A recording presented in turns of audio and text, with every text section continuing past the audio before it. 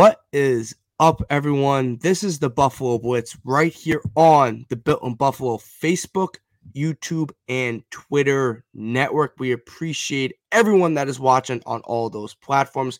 Obviously, we usually do a live show. It's going to be going right now Tuesday, 8 o'clock, so when you're watching it. But we're pre-recording this, other reasons, but we're going to give you guys a great hour of content. It's a jam-packed episode. We're talking DeAndre, Hopkins. We're talking OTAs. We're talking the Bills signing Brandon Shell, offensive tackle from the Miami Dolphins. And we're going to do that with Ryan Talbot, and we're going to bring him on in about a minute. But Lance, how are we doing tonight? And tell everyone about our sponsor. Doing well. Bills Mafia, how you doing out there? Our sponsor is Underdog Fantasy. It's the best daily fantasy app out there. You can use it on the web or as an app on your cell phone or tablet. Promo code BLITZ gets you a deposit match up to $100. So you can deposit from $10 to $100 and get that deposit matched in total. The Best Ball Mania 4 is the largest fantasy football contest ever. It's got a total prize pool of $15 million with $3 million to first place. So another reason to sign up with promo code Blitz and get in on the best ball.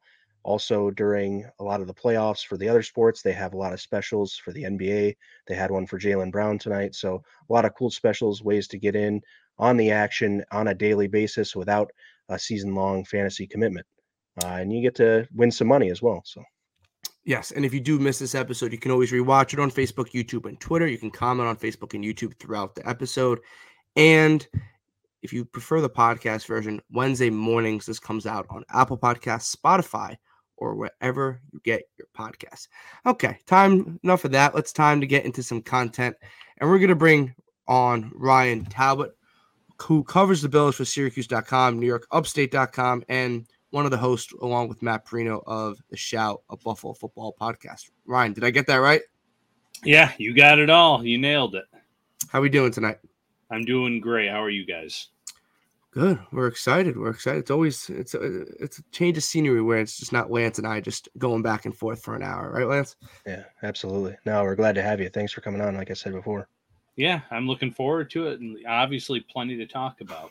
Yeah, so let's not waste any time. We'll get right into it. So the Bills today on Monday, Jeremy Fowler announced, and along with you, Ryan, you broke the news as well this morning that they reached agreement with Brandon Shell, former offensive tackle with the Miami Dolphins, started 11 games last year for the Miami Dolphins. So Ryan, I'm going to start with you. What were your initial thoughts on this potential signing that is not technically official yet?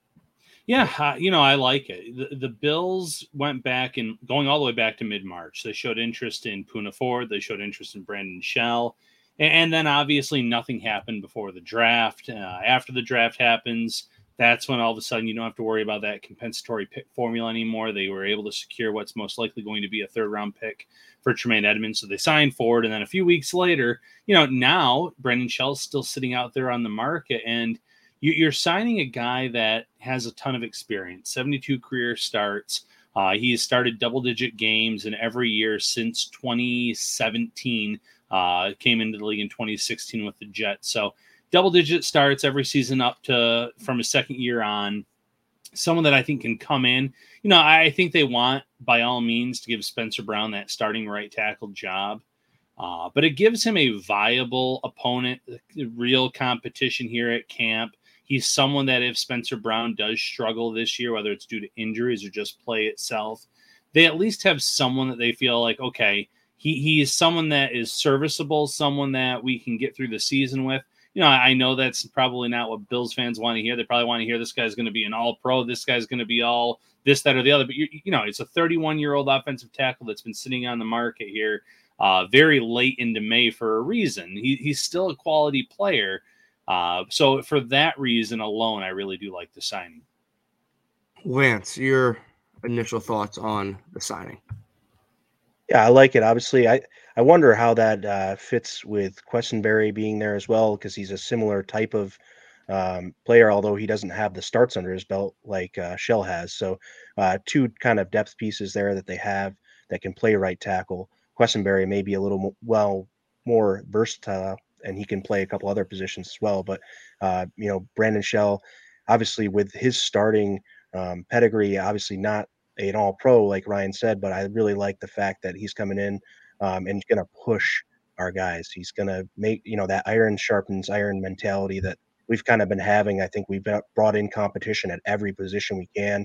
Look at the safeties, right? We have now a ton of safety depth. We were talking off air, and I think that this iron sharpens iron mentality that the coaching staff and the GM and that regime has is really nice to see, because you really need these guys to be motivated. No job is secure, and I think they really not only talk the talk, but now they're walking the walk on that kind of statement. That Brandon Beane and Sean McDermott, when they speak, they always say, "Hey, we're gonna probably bring in whoever we can to make the roster the best it can be," and whether that pushes a guy who you think is going to be the starter out or not.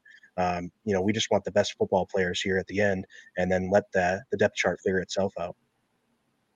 Yeah, 100%. And when I saw this morning, I felt like the Bills this offseason added strictly offensive line. When they added offensive line, they added a lot of competition, right? Like that was their main goal, to add competition. Maybe outside of, I guess, Deion Dawkins, left tackle, they don't really need to add, I guess, competition. And I guess Mitch Morse, but adding, I guess, McGovern and adding Torrance pushes Bates to potentially be a backup center. So that's not competition, but it's depth if Mitch Morse deals with an injury. And you brought in David Edwards, you brought in McGovern, you brought in Torrance, and you brought in competition for basically every position. And right tackle was kind of the only position where you're just like, they didn't bring anything. Like you have Quessenberry back, but I think on Quessenberry's best day, and I guess Spencer Brown's best day, you would probably take Spencer Brown over David Quessenberry to what we saw. So you bring in Brandon Shell, and it pushes Spencer Brown a little. And he's the type of player that probably needs a little push, right? Like I know the Bills have said all the right things about Brown, and they want him to win that job. And you can kind of tell they want him to win that job.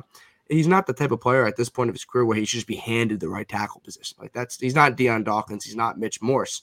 So bringing in Brandon Shell kind of gives you that, I guess, depth position, but also you never know. Like if Brandon Shell excels in camp and Brown, knock on wood, deals with another injury or just struggles, then you have an option that's not David Quessenberry. So yeah, it's an insurance policy with starting upside, because worst case scenario, Spencer Brown deals with another injury this year or something along those lines. At least you have someone waiting in the wings that you feel confident in. Quessenberry, they like Quessenberry, but to Lance's point, this is someone that can play guard. This is someone that can play all across the line.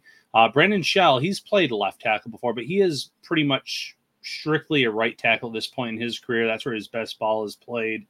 This is that legitimate competition, in my opinion, for Spencer Brown. And, like you said, Brandon Beane has said all the right things in terms of he had to opt out his final season in college, or he chose to opt out that final season with COVID and everything else. So he trained that year, back surgery last year. So he missed a lot of reps. All of that is true.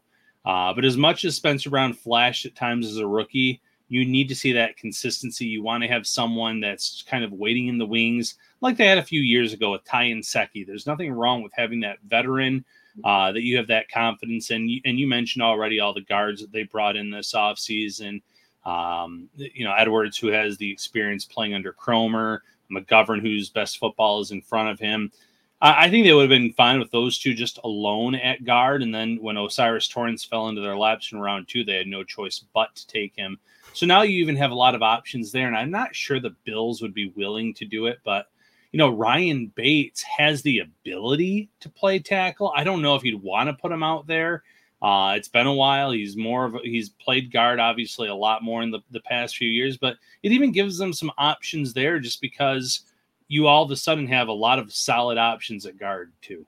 Yeah, 100%. And you said Brandon Shell mainly right tackle at this point. Last year, for the Dolphins, 669 snaps at right tackle and 92 snaps at left tackle. The year before, he didn't take a single snap at left tackle. So he's strictly a right tackle. And I'm going to go off topic here for a second, but I know when I listened to the shout maybe a month or two ago, you guys talked about Dalton Reisner potential, and he's still a free agent. I know the Bills are not in the market for him at all, but I was just curious because I was like, we were talking about late free agents that were still available at this point, and he's a top tier guard, and he's still he was kind of my main guy. I really was hoping that we were going to kind of sign him early on, and we didn't end up, and he's still out there, and it makes me wonder what his medicals look like, or if there's something else that we don't know about that, or maybe he's looking for too much money on the open market, and people just don't want to pay that. I'm not really sure, but getting back to Spencer Brown a little bit, if I might, I think that when it comes to consistency, you see Brandon Thorne, who's the trench warfare guy that throws out a lot of O-line film. I've been watching him. He's been posting a lot lately, and I just subscribe to everything. So I've been watching a lot of that. And one of the things that those good right tackles have been doing, I think, is he talks about setting that good base, but then also keep the feet moving so that you can kind of move and strike your target whenever you're engaging with him. So I think that's what Spencer Brown needs to focus on. I just looked back at one game so far. I'm going to go through kind of his game by game film and do a little something in the background for Built in Buffalo. But right now, I've watched the Rams game, and the big thing I took away was he didn't have the consistent base he needed, and he didn't have the feet consistently moving, and then he did not have any striking power really at all. Now, I know the Rams defensive line is fairly decent, especially with Aaron Donald on the line and things, and he did have a turnstile and Saffold next to him. Or no, I'm sorry, he had Bates. Bates didn't play that well that game. I guess that's what I was thinking. But I think that the Spencer Brown issue is going to be getting comfortable, consistently setting the base and being able to strike his opponents, because he's kind of letting them come to him and they're blowing by him. So he really needs to set that edge and be able to go out there and set a forceful strike on his defensive line opponent. Yeah, and listen, Brown is just a massive human being, and when it comes to technique with a lot of those guys, there's not a ton of offensive tackles that are 6'8", 3-something.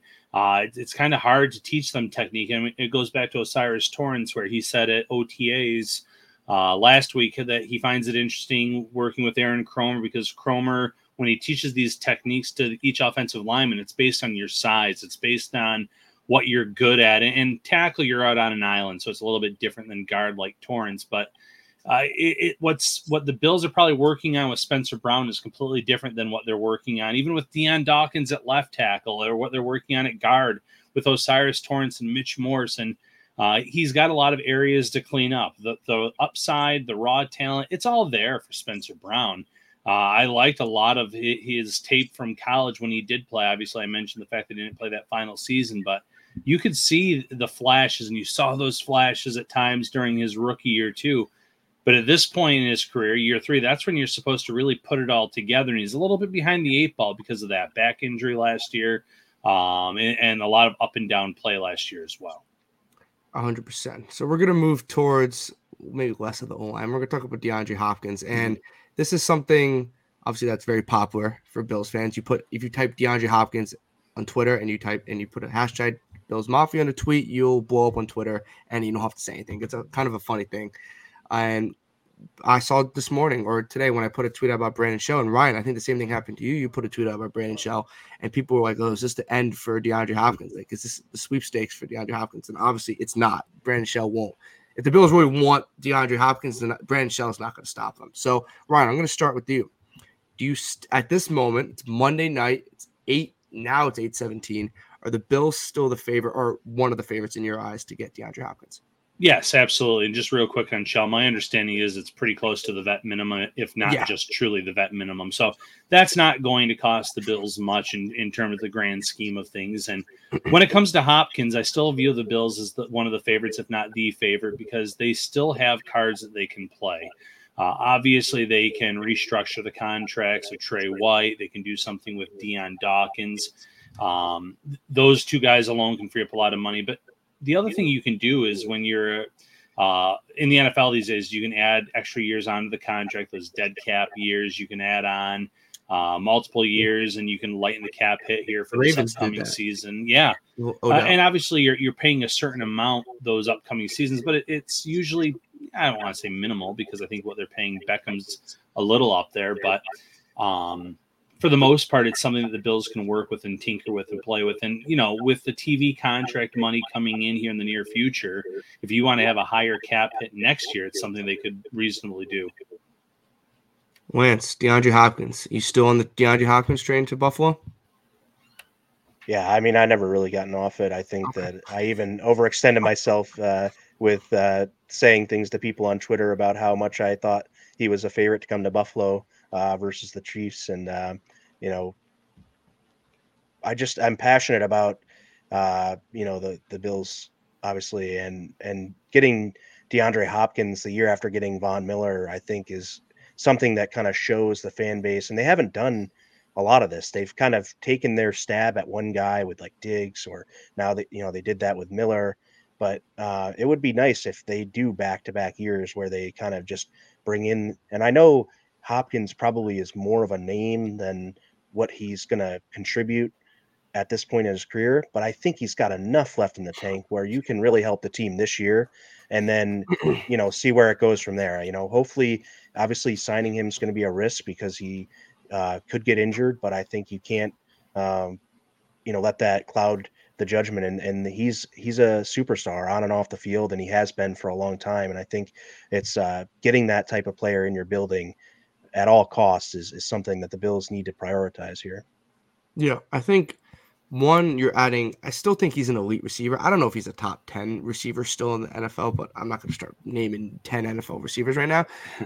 But he's a guy that has dealt with like very up and down quarterback play.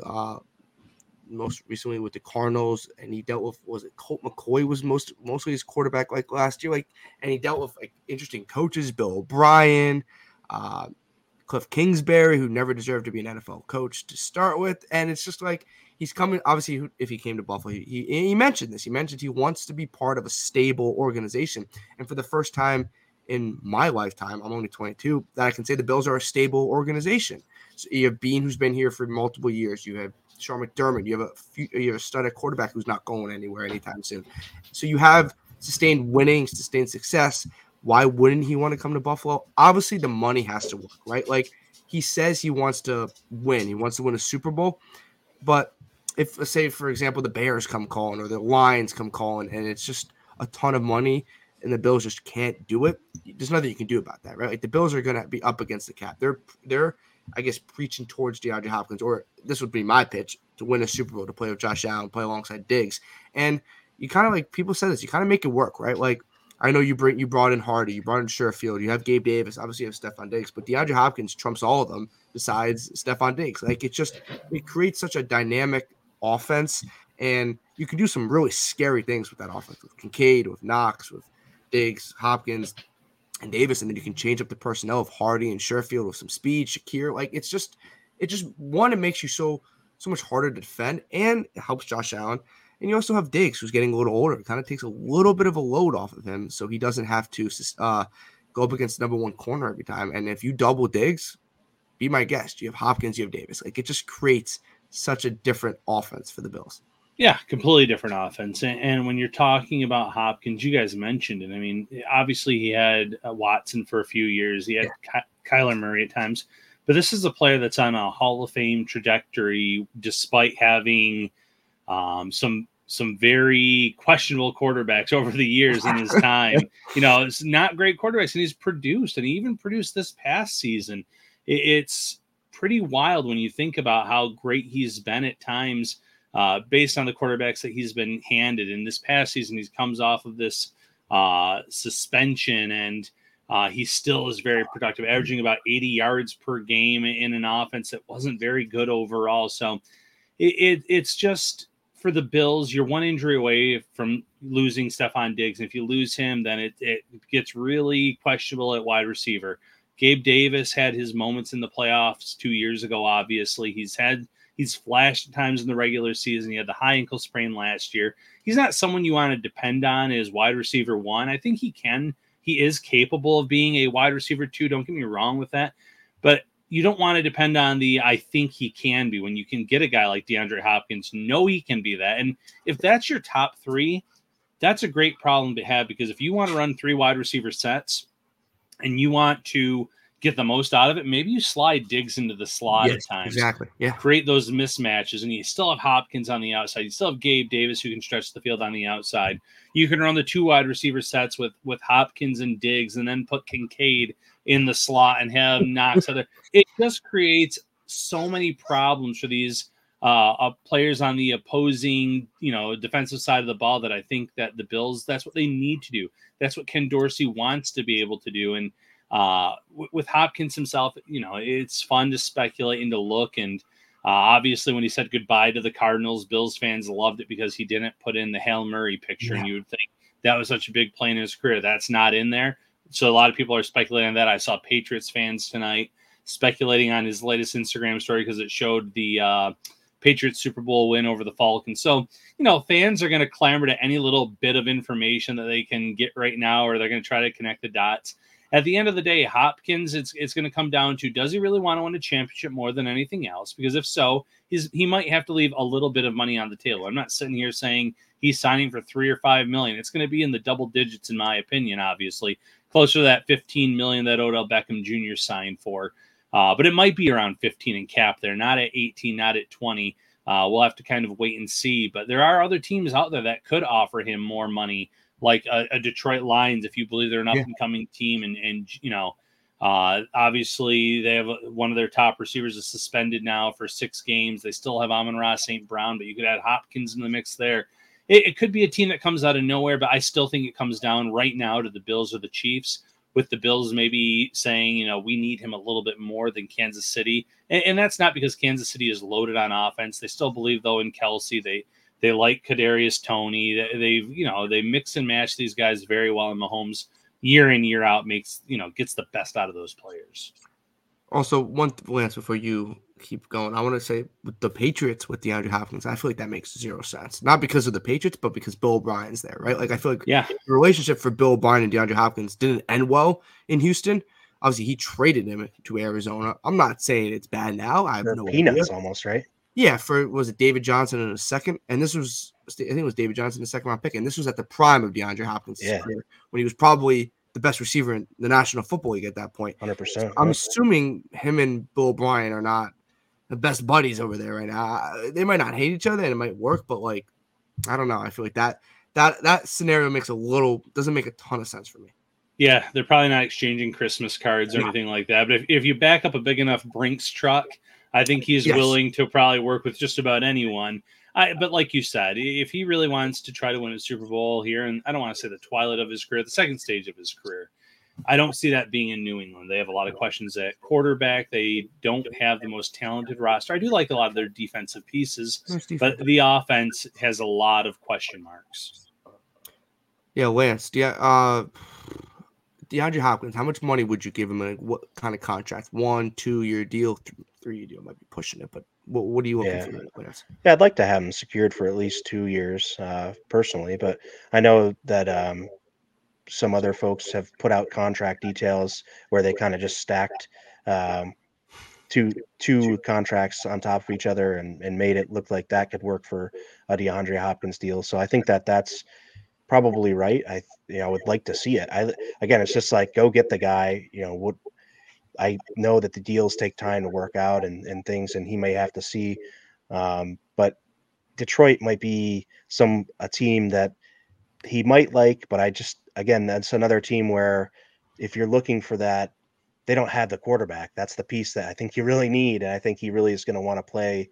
I don't know what the Jaguars cap situation is, but he might want to play with Trevor Lawrence. Who knows? Maybe someone like him excites him. He mentioned Jalen Hurts on his podcast appearance and things like that. So you don't know what Philly wants to do. They're probably not, but I'm just excited. Some of these possibilities we talk about with the sets that the offense could run, and having DeAndre Hopkins in the mix there makes a ton of sense for Buffalo. So I think they need to be the aggressor here.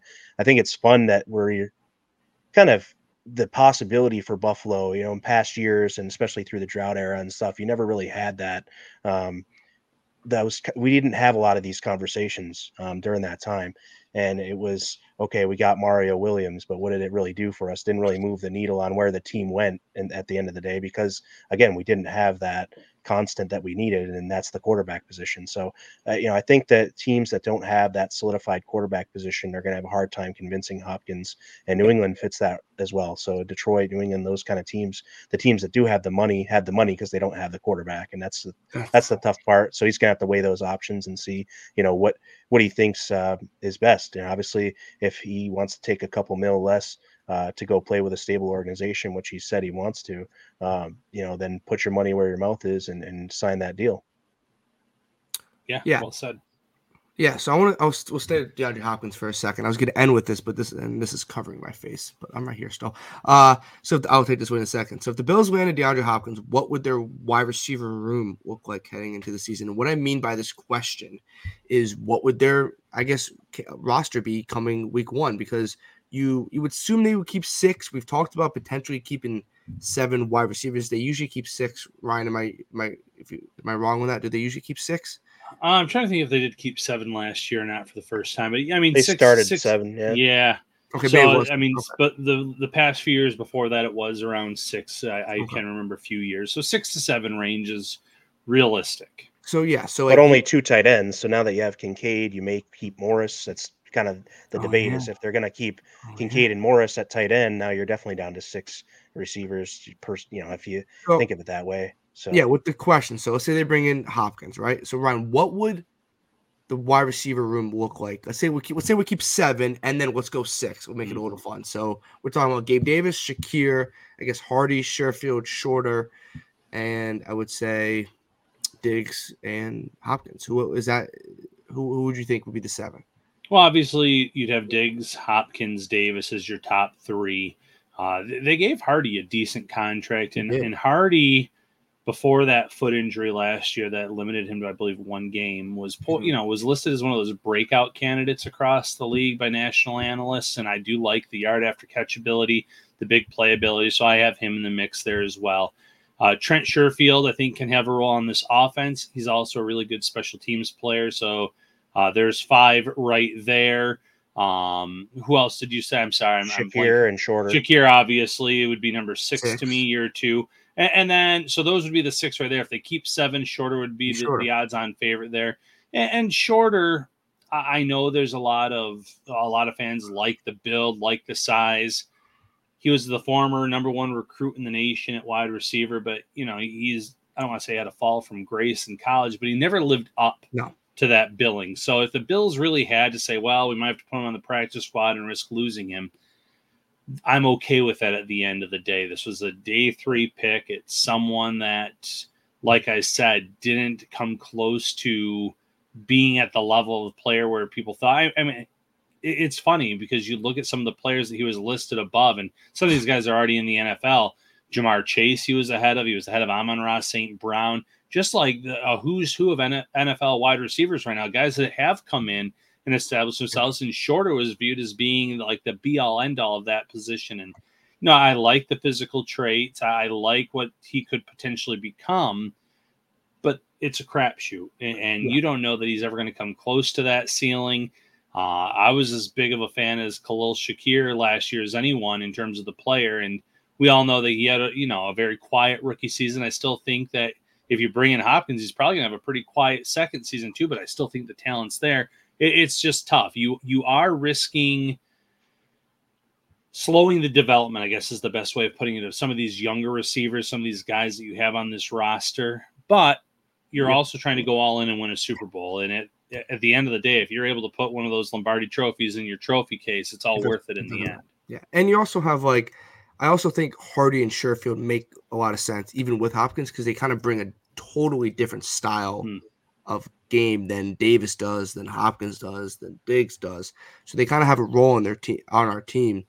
Shakir probably, I agree, probably slows his development. You know what also probably slowed Shakir's development a little bit was probably drafting Kincaid. That 100% probably would take snaps away from Shakir, because you would assume that Shakir would be more of a slot option. I know they like him on the outside as well, but a slot option, Kincaid slides right into that role and probably takes snaps away from Shakir. So that slows his development. But if you're going to cut Justin Shorter and you have DeAndre Hopkins, I think most of us would live with it. I'm going to be okay with that. It would be probably tough to keep Shorter on the practice squad, right? A 5th round pick with those traits. You would assume he would be someone that teams would probably target. You would assume that, but I've assumed that in years past about other players too, and they just kind of sit there on the practice squad all season long. And that's because every single team has 2 or 3 players that they try to stash and that they inside the team building they love and they want to develop. And And obviously it's more than 2 to 3 players on a practice squad, but then you have to start looking at other positions in terms of you want to always have that extra quarterback on your practice squad. You want to have this, and this position, whatever it may be, based on your strengths and weaknesses and developmental traits. And sometimes that lets a guy like Shorter remain on a practice squad. And it's let some bigger name veterans remain on practice squads across the league the past few years where you think, okay, well, a team could use a player like that. And then no one ever comes calling, or that player is more than happy to be where they're at. So, you would think Shorter might not be able to make it on that roster, but there's always wide receivers out there that each team covets and likes and wants to bring along. So you never know. Shorter could end up staying there the whole season if the Bills had to put him on the practice squad. And can they protect him if he does go on? Do they have protections anymore? Or Not, is that not quite work? Not really. I mean, you can protect them for an individual week, like from a Monday to a Monday, and you can elevate them so many times throughout the year. But really, there is no true protection. It'd be interesting if the NFL kind of did say there'd be one player you could protect year long on your practice squad. And who knows, maybe that happens down the road and it gives you a tough decision to make. But if you can get them onto the practice squad without getting claimed initially after cut downs, then you can protect them all year. I would love something like that. I don't know if the NFL would ever do it, but it would be interesting. 100. Yeah. So we're going to keep moving down here. Lance, I'm going to start with you on this question. We're going to go a little reverse here. What to make of the middle linebacker competition at this moment of OTAs? Lance, what are your thoughts on it? Yeah, my perception, and Ryan can obviously a little bit closer, obviously, to this, but I think it's Dorian Williams' job to lose in an aspect of they're going to bring him along, giving him every chance to win that position out of camp. And if he's able to handle the mental side of it, I think he's got the physical tools to absolutely play that position. And I know you love to hear that, but I think that really Dorian Williams is the guy they kind of drafted, as you said, to come in and play middle linebacker. I like him there. I saw some film of him from the OTA, and man, he looks just. How did he look at Ryan in person? He seems like he's just a rock solid dude. He's bigger than you would expect, and that's something that one of the first things that Matt told me after the first OTAs, and not to promote wing nuts, but he's been at wing nuts a few times now, and everyone's like, man, the guy's massive. He's a lot bigger than you look, and he has the size, the speed of the typical, middle linebacker that a lot of these other teams field, like the Fred Warners of the world. And if the Bills have a Fred Warner on their hands, they would love something like that. Yeah, don't get me wrong. So, he has the size, he has the frame to play it. Will he be out there week one? I don't know. I think that he's going to start the majority of the games at middle linebacker this season. I could see the Bills taking the Ramon Humber plan, and that's what they did with Matt Milano his rookie year. They started Ramon Humber at linebacker, and then at some point they kind of turned it over to Milano, and they said, okay, this guy's ready. He knows the ins and outs of the playbook. He didn't have to call the plays at that point in his career because of what linebacker position he plays, but there's still that learning period. And when it comes to the Bills, I think they're going to – McDermott, for better or worse, likes to make the rookies, quote unquote, earn their starting jobs. And there haven't been a ton that have started day one. Edmonds was one where the Bills really didn't have another option or real competition for them. And they kind of slow play a lot of these guys. So I think what might happen is the first handful of games this season, it might be Tyrell Dodson out there. And Dodson has been in this system longer than most on this team. He knows the ins and the outs. He has some athleticism to his game. I don't necessarily think that this is someone that's just been waiting in the wings and is going to take the league over by storm. But when he's played and he's been healthy, he's flashed at times. He's been solid. They brought back A.J. Klein to compete for, some playing time in that role as well. So those are two veteran options to at least start out the year. But I fully anticipate that they're going to hand the job off to Dorian Williams week 4, week 5, somewhere in that range, where they feel like, okay, he's got the playbook down. We feel confident in him as being that manager for the defense in terms of calling the plays. He doesn't necessarily have to make sure everyone's in position. You have guys behind him in Poyer and Hyde who can do that, who can communicate. You have got veterans up front that you really shouldn't have to worry about. So in terms of just relaying the plays and calling that in, I think that by that point in the season, they're going to have confidence in Dorian Williams. And like I said, size, the athleticism, everything that the Bills are looking for. And in terms of what they're hoping they can get out of the position, Williams checks all those boxes.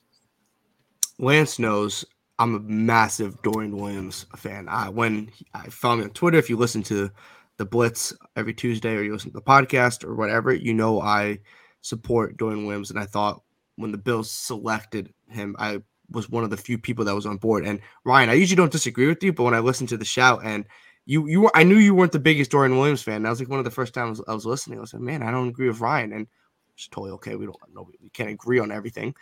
But I don't think he might not start week one. Like I still think he can start week one. It's just a lot. It is a lot for a rookie middle linebacker to start week one. But there's no way, in my opinion, unless Dorian Williams just completely like fizzles out and doesn't do anything right, that he's not the majority starter for 11, 12 games this season, because it's not like Tyrell Dodson or AJ Klein or world breakers behind him. Like, it's the guys we kind of know what they are at this point, especially Klein.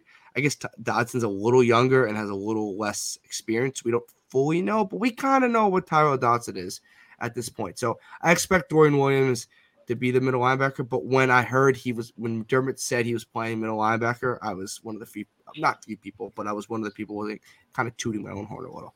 Yeah, and well deserved. And when they first drafted Williams, the biggest knock I had against him wasn't his actual gameplay. It's what Brandon Beane said after the draft. Yeah, Brandon Beane. Yeah, so maybe he was bluffing, or maybe plans changed. He goes, we're going to start him on the outside behind Milano, and we're going to have him play on special teams. And I absolutely hate the let's draft a guy in the third round to be a backup and a special teams player. Right, yeah. So that was my big knock against the Dorian Williams pick. Now that they're saying we're letting him compete for that middle linebacker job, I love it. He was a tackling machine in college.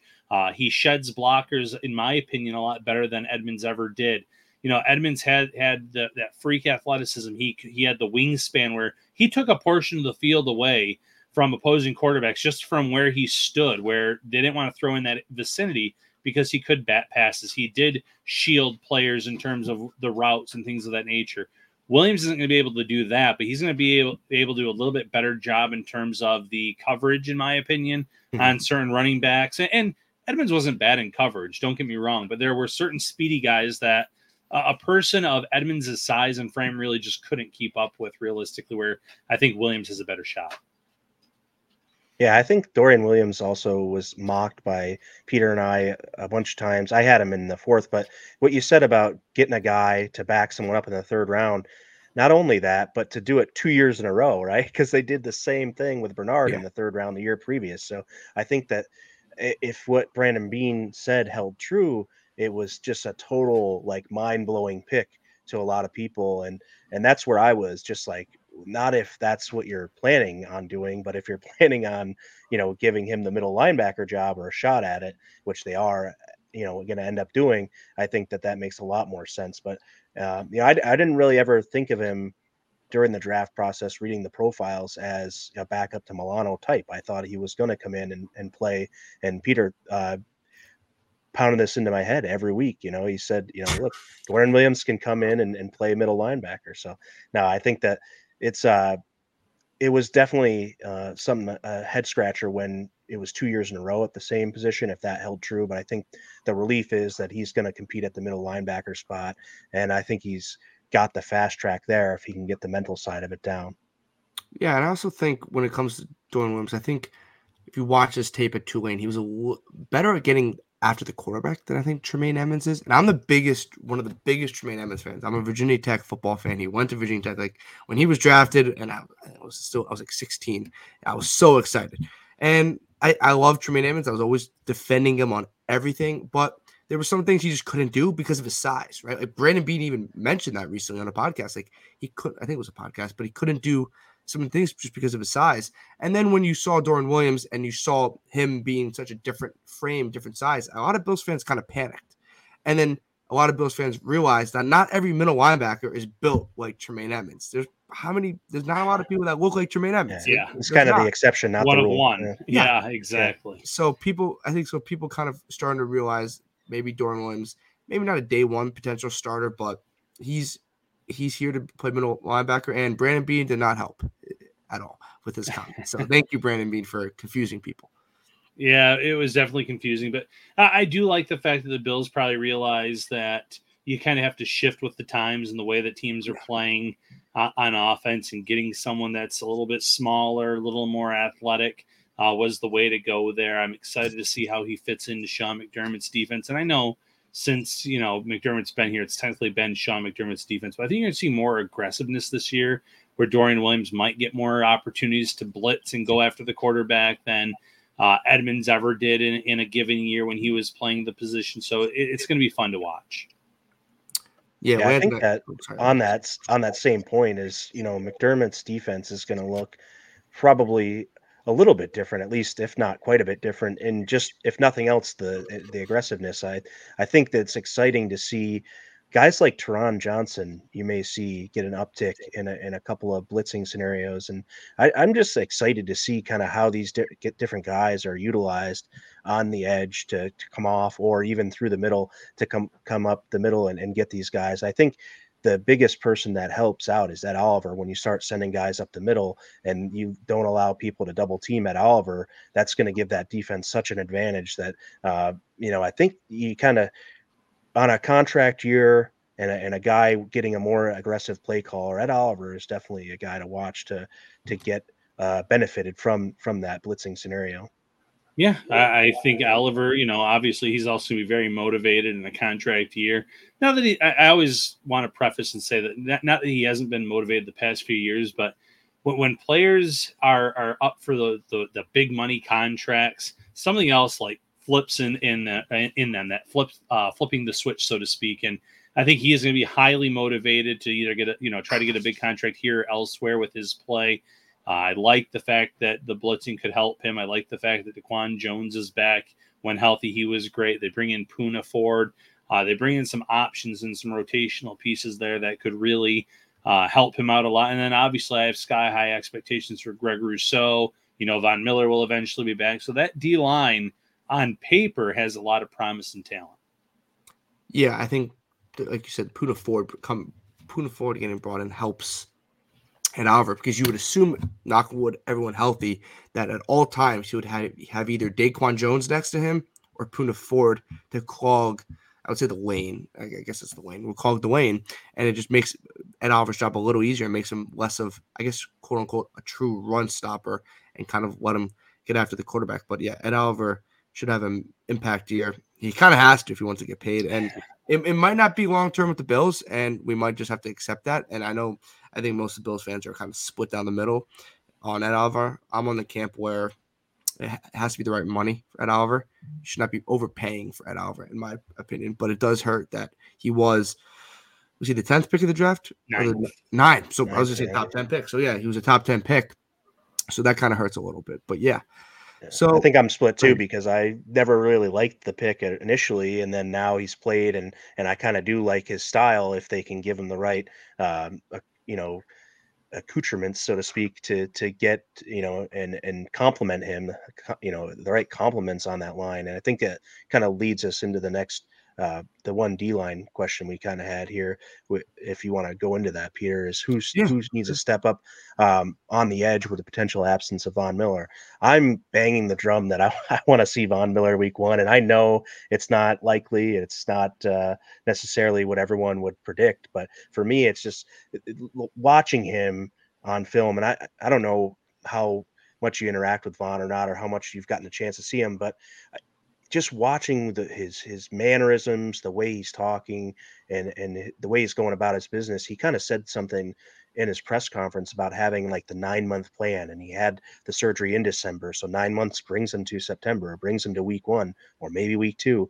And I think if they're going to bring him out in games with a pitch count, those first 3 games before the Miami games would be the games to kind of get him in a rhythm, even if he plays, 15, 20 snaps against the Jets opening night or something, and then, increase it from there. And then by the week 4, when we kind of got to have it against Miami, you have him, able to go full bore. So for me, I just want to say, on the edge, I think that My guy there is kind of Shaq Lawson, even though he's kind of buried behind Epinesa and Basham. But I really think you want to look to more of that veteran presence that Shaq Lawson brings. And he's got so much familiarity with the team and the guys that I really would like to see him to step up on the edge when Von Miller may be absent. So we'll kick it over to you, Ryan, on what you think on this question. Yeah, so first with Von, obviously he says he wants to be out there ready for week 1. I think he said the week 6 is the deadline, and for the latest that he'll be out there. And everything you see on social media, the videos of him working out look promising. The way he's moving looks great. But the final say will come down to the team. And, last year I watched Trey White a lot at training camp doing certain drills off to the side. And I thought, man, he might be back sooner than I thought. Ended up being Thanksgiving. And I'm not saying that Von's going to be out until Thanksgiving, because his role is a lot different than the role of a cornerback, where there's a lot more cutting, a lot more, the way that they play the game is a lot different between those two positions. And Von's been through this before, so he obviously does know what's going on. But I think he could miss the first 4 weeks of the season realistically. And, there's some still very winnable games in that first 4-game stretch, whether he plays or not. But who needs to step up, in his absence is the guy that starts opposite of him, and that's Greg Rousseau.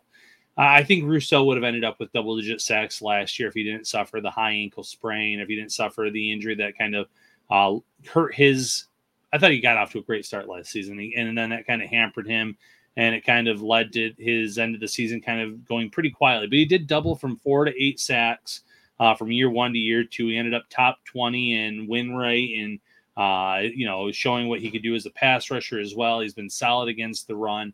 I think that, like I said, year 3 is that prove it year for players to show that they have that it factor. So when it comes to Rousseau, I want to see him kind of pick up from where he was early on in his second season, become that dominant presence on one side. And if he can do that, then guys like Shaq Lawson, someone who's always been really good against the run, that is fine against the pass. He's not a superstar by any means in terms of being a pass rusher, but he's capable if the pocket breaks down and making a play.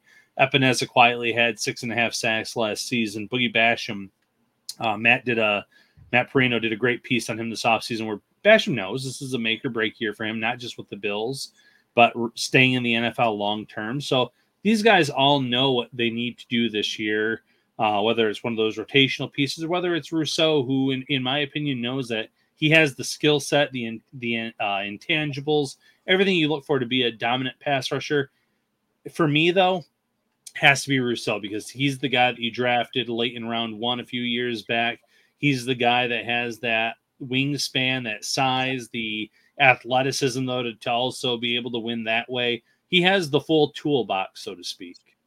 Yeah, Rousseau makes a ton of sense. I'm going to ask you a question, but I want to ask you another question, but I want to say something about Rousseau. I put a tweet out 2 days ago, and I said a big year 3 coming for Greg Rousseau, because 2021, he had 4 sacks. Last year in 2022, he had 8 sacks. And if you like PFF, if you don't, I'm going to tell you PFF no matter what. So 2021, he had a 70.2 grade. This past year, he had an 83.6 grade. So he's improved from year 1 to year 2. And I agree. I think those 8 sacks probably would have been 10 or 11 if he didn't get injured or Von Miller was there the whole year. And that shouldn't be the reason he gets sacks, that Von Miller has to be on the other side. But why not, right? It's a sack's a sack. So it doesn't really matter how you get it. So I expect double-digit sacks from Greg Rousseau, probably in the 10 to 12 range. It would make sense on his trajectory. Some guy said he doubles every year, so he's going to have 16 sacks this year. I'm like, okay, I'll take 16 sacks. That might be just a bit unrealistic. But I was going to ask you, Ryan, I know the Bills, they added Cameron Klein off waivers from the Colts. Are we done adding a potential edge rusher in your mind? No, I don't think necessarily they are. I still think there's a lot of really good veterans out there on the market. Obviously, there's some Justin Houstons that the Bills get linked to, situational pass rusher, older player. Frank Clark's still out there. It wouldn't shock me if a player like Leonard Floyd came to the Bills, someone that's played with Von Miller, someone that I think would be cheaper than some of the names that I mentioned. I wouldn't be shocked if that was the case either, but it comes down to the Bills probably wanting to evaluate what they currently have on this roster in OTAs, maybe even into training camp. And a lot of those players, like I mentioned, the Justin Houstons of the world, the Frank Clarks of the world, even the Leonard Floyds of the world, they're older players, and they probably aren't going to be heartbroken if they're not out there at training camp early on, where they know they're not necessarily going to start. They're going to play more of a situational role. So I still think that the door is open for them to add one of those players, especially in terms of we don't know what's going to happen with Hopkins at receiver. If they miss out on Hopkins, they can still restructure Trey White, Deion Dawkins, and have the money to add a pass rusher instead. So, if they end up signing Hopkins, maybe that does shut the door a little bit more in terms of adding a veteran pass rusher because of the price tag involved. But no, I'm not shutting the door on it right now. Yeah, and I also think if you bring in, let's say, for example, you said Leonard Floyd, that 100%, not 100%, he might jump a Boogie Basham, an AJ Epinesa, and a Shaq Lawson. Like, he's been more productive clearly in his career. I don't know if at this point he is, but you can argue that he's better than Basham or Epinesa or Lawson. You could argue also the other way. So Leonard Floyd would, I don't know if I want to put difference maker around his name at this point, but he's still a very productive player. Yeah, productive. And if the Bills feel like they have too much, no, I don't want to say too much talent because that's a good problem to have. But if they feel like they wouldn't be able to keep all of those players on their 53-man roster, they could look to trade an Epinesa. Like I said, there's teams that are going to look and say, okay, he had 6.5 sacks last year. He's still a young player. He's someone that we had graded high in his draft class. We think that we can unlock some things there. The Bills could get an early day 3 pick. Probably 5th round realistically. I wouldn't say even a 4th rounder. And I know that's not great value on a former 2nd round pick, but if they can upgrade that position and then trade one of those players away and get some kind of capital in return, I think it's not the worst idea. Leonard Floyd last year had 9 sacks for the Rams. The year before, I was going to say Leonard Floyd definitely better. Yeah, like I had no idea he had 9 sacks last year. Like that's would that have been 2nd on the team last year? How many did Von Miller have before he got injured? That might have passed Von actually. Yeah. I don't remember what Von, but Leonard Floyd would 100% be a great option. He probably wanted way too much money, started free agency, and he could have dropped. He's also 30, not crazy old. If you got him even a 1-year contract, so he'd probably be more than a vet minimum. Yeah, Leonard Floyd would probably 5 to 7 mil range, or is that too high there? I don't know if it's too high. I mean, when it comes to players like that, I think you could get somewhere around 5, maybe with some incentives involved too. That could raise it up a few million and sack incentives, snaps. If you're out there for this percentage of the snaps and make it realistic. Say we know that Von's going to come back at this point. We know that we have Rousseau, but we still want you to be a big part of our rotation. So if you hit this, benchmark, then you can also get this kind of money. So there's ways to make the player happy and the team happy and find that middle ground. I'm on the Leonard Floyd train. I like it. I think it makes a lot of sense. You got me on the Leonard Floyd train.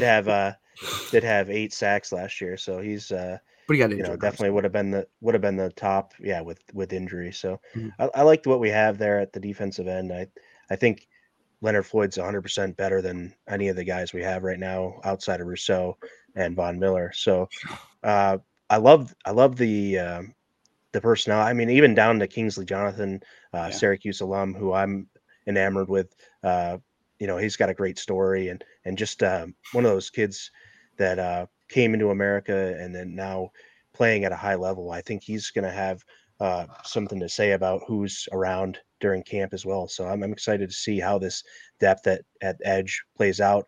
And I wonder if guys like Kingsley maybe prevent them from overspending or going out to put too much and maybe giving these younger guys a chance at this stage where we are with the cap and where we are with our franchise. And maybe it makes more sense to let the younger guys and see what they can do. Now, I would love for them to have studs at every single position and not have to play a single young guy and have a proven guy at every place that we can. But I think at some point you got to make a decision to say, okay, we're going to cap it here and we've kicked enough cans down the road or we've done enough restructuring and this is where we stand. And this is as far as we're willing to go. So maybe, like you said, the DeAndre Hopkins situation does potentially shut a door there if he ends up coming on. So I think that thinking, I like the way that you think there, and it's going to be interesting to see how that plays out. Yeah, 100%. So I want to end the show before we get out of here. The cornerback competition behind Trey White. Ryan, is there a legit competition for cornerback 2 between Kyrie Elam, Dane Jackson, and Christian Bedford? In Bill speaking, yes. They're not just going to hand the job to Elam. But if all things are equal, if all things are close to equal, I think they give the job to Elam in year 2. And I think it's the right move to make. Listen, year 1, you bring him in, you trade up for him, I think from 27 to 25, somewhere in that vicinity to get him into this team. But he didn't necessarily fit in terms of what this defense did. This defense is very zone heavy. He was more press man. He played a much different defense at Florida. You draft Christian Benford, who played a ton of zone in college, and week 1 rolls around last year. Benford's in that starting lineup playing significant reps, and you're kind of scratching your head, but it came down to the fit. It came down to the system. It's the same reason I really like Alex Austin this year. Their last pick in the draft, he played in a multi-scheme defense. It wasn't just all zone, but he was really good in zone at Oregon State, so I could see him making his case for a roster spot, but going not for a starting job, though. Don't get me wrong. I'm not hyping him up into being part of that competition. But, Elam, though, when Elam was on the field last year, I feel like he did a good job. I feel like he made some big plays. He had the interception in the Chiefs game and the playoff game against Miami. He had a pass defense. He had some really strong coverage. Every time he was given an opportunity, I feel like he met that, that he was up to task in terms of what they needed from him. So I want to see him get more snaps, more opportunities. Last year, I understood it. Dane Jackson is that solid cornerback where he's not going to wow you. He's not going to lead the league in interceptions, but he's not going to let his guy get behind him. He's going to give up some catches, but he's going to wrap him up. He's going to tackle the guy. He's going to live to see another day. I think the Bills were afraid to put Elam back there and have him bite on a double move and give up a huge chunk play. And he wasn't quite, comfortable necessarily with the zone defense. But after one full off season, after having the ins and outs of this playbook down, I would be very disappointed if Elam is not starting opposite Trey White here in year 2. And that's no knock on Benford, who I thought had some really nice moments as a rookie, or Dane Jackson. But Dane Jackson, I feel like we know what his ceiling is.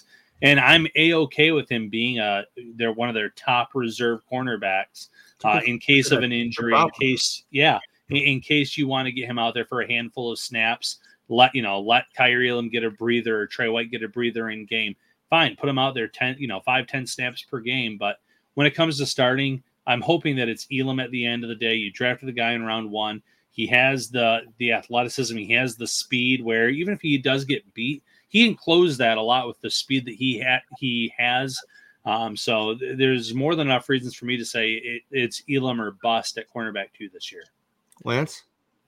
Yeah, I think the scheme change from maybe a Tampa 2 heavy to something where he's going to be more cover 6, cover 4 type of scheme under McDermott potentially. And this is speculation. I don't have anything to back it up other than previous McDermott play calling.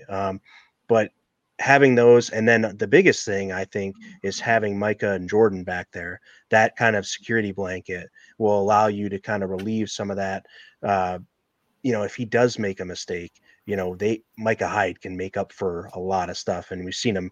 That interception right against New England, was it? That just amazing, incredible safety play behind these corners now is going to, hopefully these guys come in and are kind of gangbusters, are able to just go full out and not have anything withheld because of any, lingering injury or anything. I hope they kind of hit the ground running this, even in training camp, and kind of can show out. And I think Elam, the way he learns, and we saw with the whole notebook thing and all that stuff, I think having that year 1 of notes now, having the guys in the locker room we have at cornerback, and then the receiving talent we have that he goes against in practice on a day-to-day basis is going to definitely the iron sharpens iron type of mentality with that. And I think it's going to help Elam take another step in year 2 here. And I think he kind of needs to be that guy because of where we drafted him 23rd overall and trading up. And I think